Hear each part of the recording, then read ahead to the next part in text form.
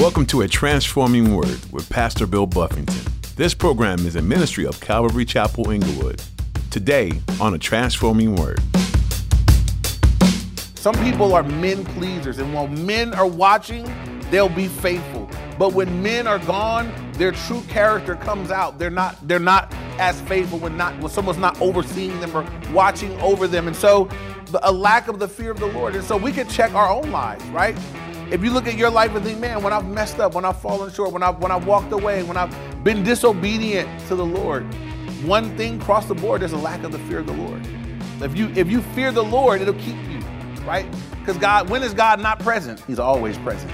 It's been said, a true test of a man's character is what he does when no one's watching. Are you the same person when you're all alone? In the message today, Pastor Bill will remind you to be mindful that the Lord is always present. Even when you don't sense His presence, He's there. Being a follower of Christ isn't always putting up a front so you look good for others to see. It's a complete transformation of the heart, and it happens from the inside out. Now, here's Pastor Bill in the book of Nehemiah chapter 13 as he continues his message, Things That Hinder Lasting Change. Nehemiah here is putting things back in order, and he's very direct. He's bold, and he's active. He's an action leader. He's not having 10 meetings. He didn't say, guys, let's pray about this. Come. He's meeting with them and telling them what they're going to do, and they're going to get it together right now. Verse 13 now.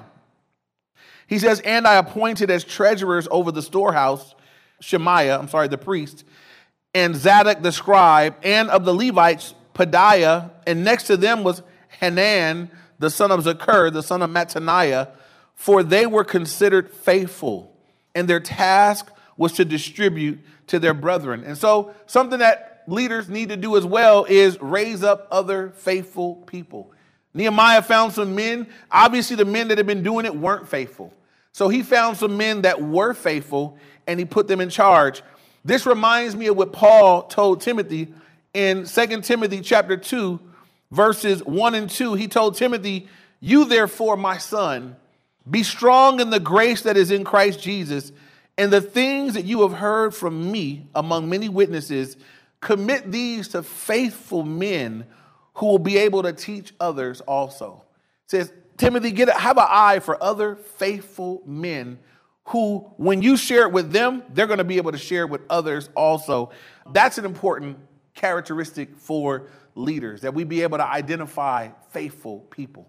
People that it would be worth sowing it into this person. Something I've learned over the years is if you train an unfaithful person, it's like you pour all this information or this training into someone and they never materialize. They're never able to take what you poured in and make good use of it because you poured it into an unfaithful vessel. It'd be like fixing the interior on a car that the motor don't run right. What good is that going to do you after a while? And so we want to pour into faithful people that have just got the characteristic of being faithful.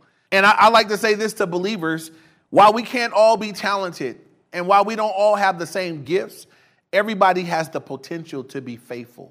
Faithfulness is a characteristic. It's a character trait. So we can all be faithful to the Lord. Whether we are or not is up to us, but you can be faithful with whatever God has given you, whatever level of talent, level of gifting God has given you, you can be faithful. And so Nehemiah raised up other faithful men and he committed them to the task. Now, I titled the chapter, Things That Hinder Lasting Change. And so what we've seen so far, what's hindered, how come this commitment that they had made, it seemed so solid once, we were finished with chapters 10 and 11 and 12. It looked like something really radical had happened. They had got God's word. They were broken. They fasted. They prayed. They repented. They made a new commitment. They signed it. I mean, they looked like they were getting ready to go. And now it's all falling apart. What happened? Few things. One, and I think this might top the list and cross over everything that we look at. When Nehemiah left, something happened. People didn't do while he was there, they did what they knew God wanted. But when he was gone, they didn't. And so there was something missing among this group of people, even the leaders, even Eliashib the priest. And it's the fear of the Lord.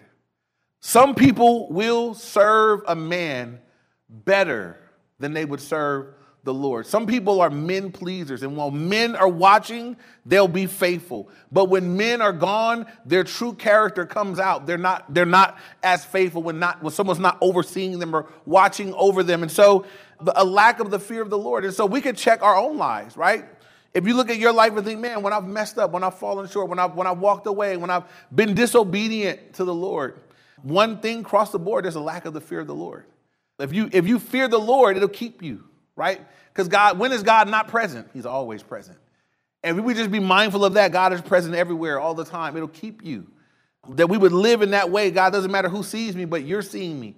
Doesn't matter who can hear me, Lord. You hear what's going on in my heart and my mind, that we would maintain, that we would continue to live out the presence of the Lord, but also walk in the fear of the Lord. And so I believe that that's overriding all of this. Why have things gone into such disarray? How did they let the Levites get back into the field to go to work? They don't fear God. Obviously they did this in front of the Lord. They had the law. Now they were accountable to the word. It wasn't like before where there was some ignorance. Now we know what God wants, and we are sinning anyway. We don't fear the Lord. And that's a scary place to be, because two things can happen. If you don't walk in the fear of the Lord, God can spank you until you do fear him again. Or you can walk in that state on you. Some people will walk with no fear of God until they die and go to hell. And then their fear is there's nothing they can do about the fear and terror that they will have then. And so we want to know the Lord. It's not a terror, but there should be a fear, a reverence, a heart that says, God, I don't want to grieve you after all you've done for me. I want to obey you. And so we want to be mindful of the Lord. So he found faithful men and tasked them now with collecting the tithe and making sure the Levites are taken care of. Now in verse 14, it's the first time Nehemiah says this. 3 times in this chapter, he says, remember me. Once in this chapter, he's going to say, Lord, remember them. But this is the first of 3 times he says, remember me. In verse 14, he says, remember me, oh my God, concerning this. And do not wipe out my good deeds that I have done for the house of my God and for its services. And this is what Nehemiah is saying. God, I know that things have fallen apart. Just remember me for what I did do. I did my part to set it in order, and it all went messed up. And he says, remember me. Here's the cool thing. God will remember him, right? And God will remember you too, whatever service you put forth. Maybe you serve God in some capacity, and it looks like it's not working. Sometimes when you're pastoring people, you're teaching the word, and you got some people that are taking it in and lives are being changed. And it's like, yes, all that you hope to see. And you could have somebody else in the same church services, listening to the same Bible studies, who is running amok, turning up, going the wrong way. And some pastors feel like, man, is it me, Lord? Did I do something wrong? Nehemiah says, nah, Lord, just remember me for what I did do. Right? I did what I did. They did what they did. Remember me for what I did. Here's the cool thing, you guys. Every one of us can be concerned with that before the Lord. God, just remember me for what I did. Because when you stand before God, when I stand before God, when we come before the bema seat of Christ, we'll give an account for what we did. Not for how people responded, not for how faithful people were with what we gave them. Just did we do what God equipped us, empowered us, and called us to do. That's all that'll matter when we stand before our King one day. And so he says, Lord, remember me for all the work that I've done for your house and for your services. Now in verse 15, continuing on, it says, in those days, I saw people in Judah treading wine presses on the Sabbath and bringing in sheaves and loading donkeys with wine, grapes, figs, and all kinds of burdens which they brought into Jerusalem on the Sabbath day. And I warned them about the day on which they were selling provisions. Now, here he's warning, Nehemiah is warning the people. I want you to know right now, this is not an empty warning. Right now, it's a warning. In a moment, he's going to put some teeth behind these things. But he says, hey, y'all, it's the Sabbath day. So Nehemiah comes back and look, something else is wrong. First, Eliashib has Tobiah living in the temple. Wrong. He's got the tithes have not been taken, and the storehouse for the tithes have been put to lift this Tobiah to live. He set that straight.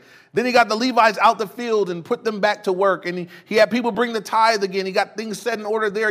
He raised up some new leaders. Then he looked and said, on the Sabbath day, y'all are buying and selling and loading donkeys and carry all the stuff that the law said they were not to do. The Sabbath was supposed to be a day set apart for the Lord. He came back And he said, I warned him, do y'all know what day it is? It's the Sabbath day. Y'all, I see your donkey out there. I see the wine press going. I mean, it's the Sabbath day. So he warned them about what they were doing. Then verse 16, men of Tyre dwelt there also, who bought in fish and all kinds of goods and sold them on the Sabbath to the children of Judah and in Jerusalem. And so the people of Tyre saw that the children of God were not obeying or honoring the Sabbath. So they were bringing fish and goods and selling them to the people of God on the Sabbath day. Verse 17, I told you guys Nehemiah was a man of action. So now he takes action.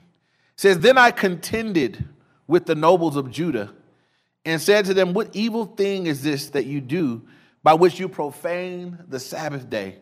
Did not your fathers do thus? And did not our God bring all this disaster on us in this city? Yet you bring added wrath on Israel by profaning the Sabbath. I want you to notice Nehemiah contends and corrects. He does so with the word of God. Now, another reason why people are hindered from lasting change is that we get away from the word of God. When did revival come? It was when they opened up the word, the law was read to them.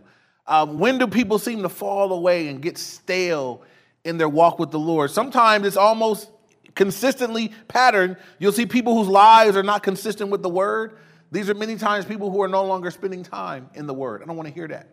I don't want to be convicted. I don't want to be challenged. I don't want to hear that anymore. I don't want to read. I don't want to listen. I don't want to go to church anymore. And so they get away from the word and they get away from living like the word. And so here they're doing these things on the Sabbath day. Nehemiah contends with the people and he reminds them, he says, look, the Lord, the reason why we had the whole wall torn down in the first place, the reason why y'all were carried off to Babel, you guys were carried off into captivity was because we did this before and y'all are doing it again.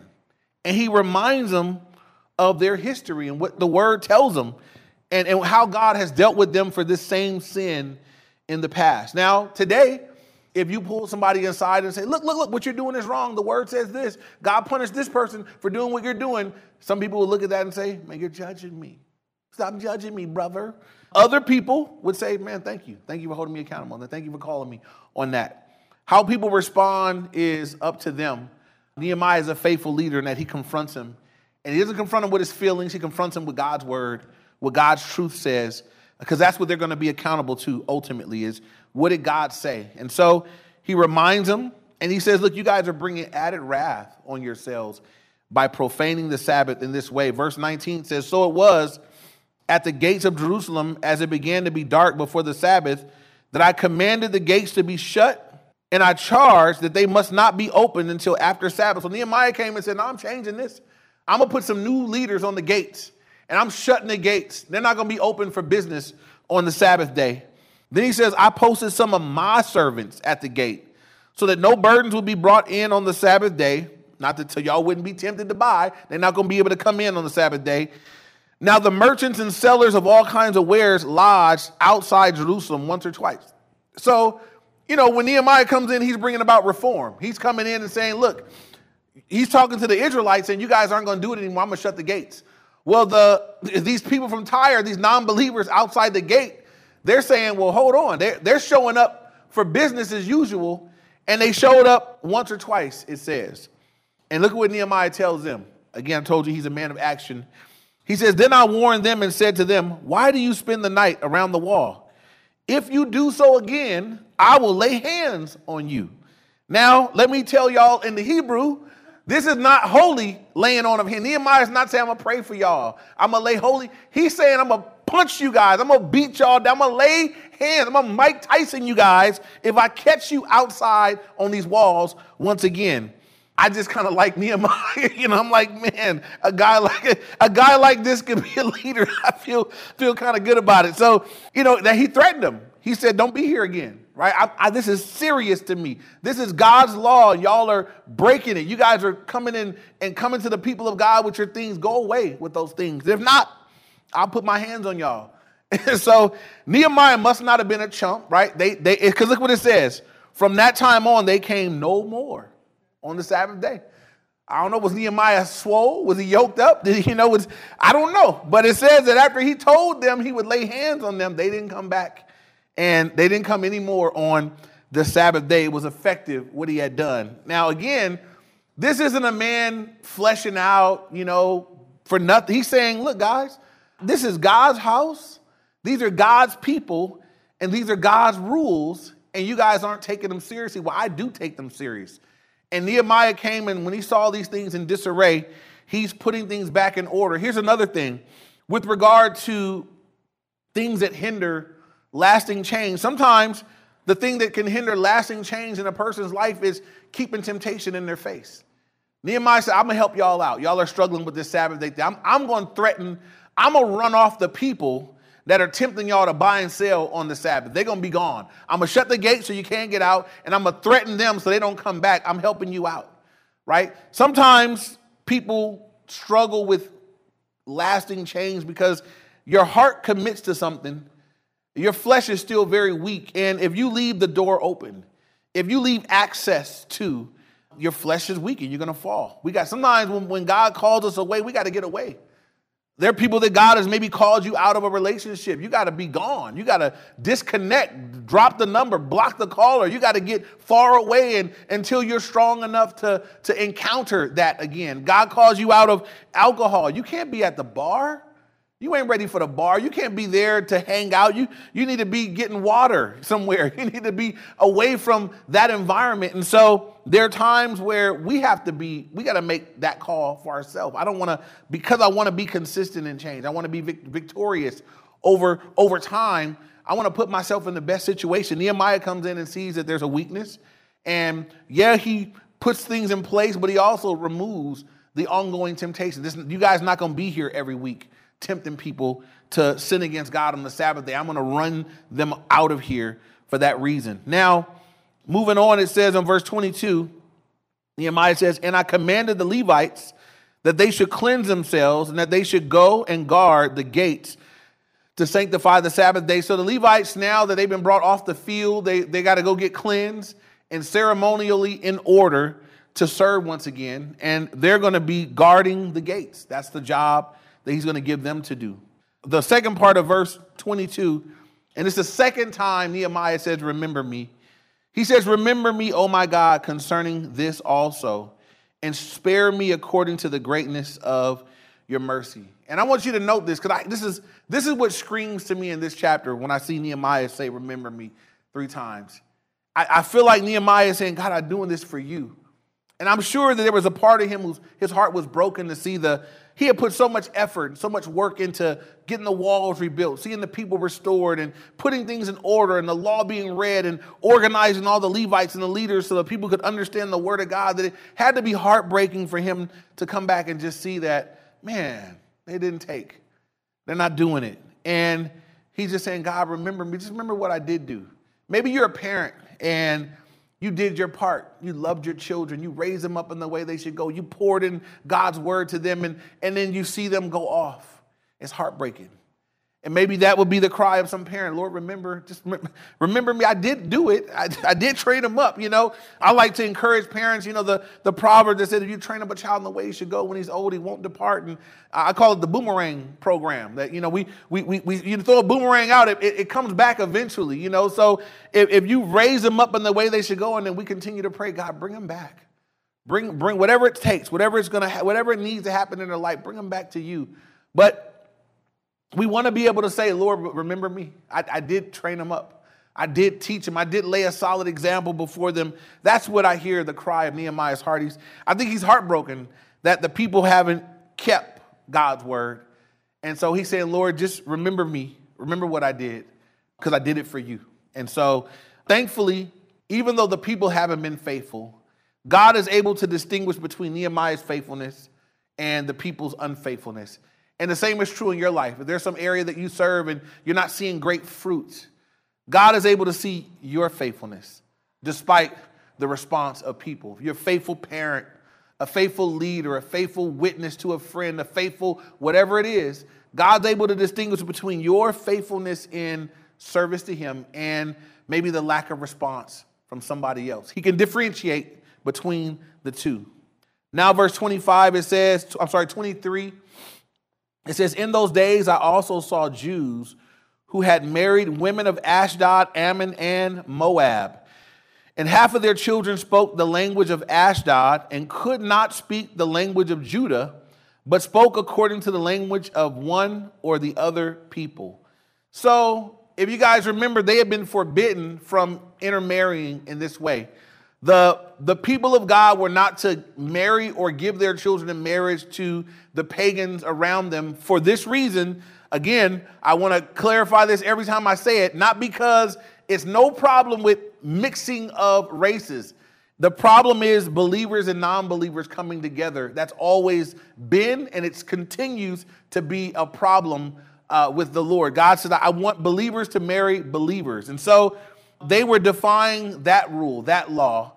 And you have believers, you had the children of God marrying women from Moab and Ammon and Ashdod. These are women that are coming from places that don't worship the true and living God. They don't worship the same God. They don't believe the same things. And so they got kids together, and the kids don't even know the language of Judah. They speak the language of Ashdod. Now, this is what happens too. Maybe you have a mixed marriage, and this can happen. If you got a believer and a non-believer, and the kids roll with the non-believing parent, you've got a kid that's your kid that you want.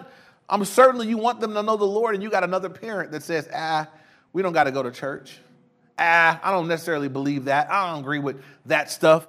That's a parent. They can pour that into your own kids. It's a difficult situation to raise a kid with one believing parent and a non-believing parent. Whether you're together, some of you guys have children that you're not even with the person anymore. You got a believer and non-believer. It's difficult. Difficult to sow in truth because your child's fallen nature is going to gravitate toward the parent that's not calling them to live up to God's standard. And so they have defied the Lord in this thing. And so Nehemiah is going to contend once again. We've seen that word a few times, but we see it again in verse 25. It says, so I contended with them. I told you he was a man of action. He takes strong action here. It says, I contended with them and I cursed them. I struck them. I struck some of them. He didn't hit all of them. He just hit some of them. I pulled out their hair and made them swear by God, saying, you shall not give your daughters as wives to their sons, nor take their daughters for your sons for yourselves. So Nehemiah takes strong action here. He cursed them. He struck some of them. He pulled out their hair and made them swear to God that they would not do this anymore. Now, someone's listening to this saying, is that biblical? Is this okay? Is this all right to do? Evidently, it was all right to do here. I don't know if New Testament churches, I don't recommend you pastors today doing this thing, but Nehemiah, he did this. He took strong action. He took strong action against this behavior. Here's what's interesting to me, because Nehemiah and Ezra are contemporaries, right? They're dealing with the same issues at the same time.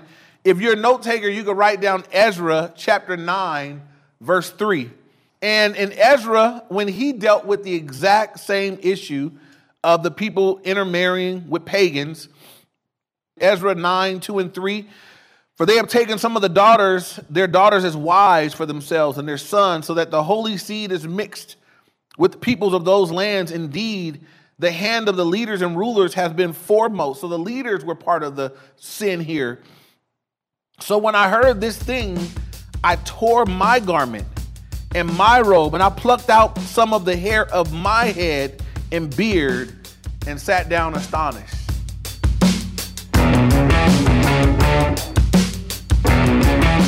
The book of Nehemiah lays out an interesting time period in the history of Israel. Although they had been exiled, a group of Israelites were called to go back to Jerusalem and build the city wall. Nehemiah was a strong leader during this time, and his character shined brightly despite some hardship and challenges along the way. Are you facing trying circumstances right now? We would like to know how we can be praying for you during this time. Please feel free to give us a call or send a text to 310-245-4811. That's 310-245-4811. If you need some direction and encouragement through the Word, we have a helpful Bible reading plan on our website. This can be a useful guide if you're not sure where to begin with Scripture. Look on our website, CalvaryEnglewood.org. We're so glad you tuned in today to A Transforming Word. Pastor Bill will continue his teaching through Nehemiah next time you join us. But in the meantime, you can access more of these messages at CalvaryEnglewood.org and on our Calvary Chapel Englewood app. If this ministry has been a blessing to you, would you prayerfully consider giving some financial support? All gifts are welcome and appreciated, no matter the size. They help us continue to reach more and more people with the good news of the gospel message. You can find more at CalvaryEnglewood.org or donate through our app. We appreciate your support. Thanks again for tuning in, and we look forward to you joining us next time on A Transforming Word.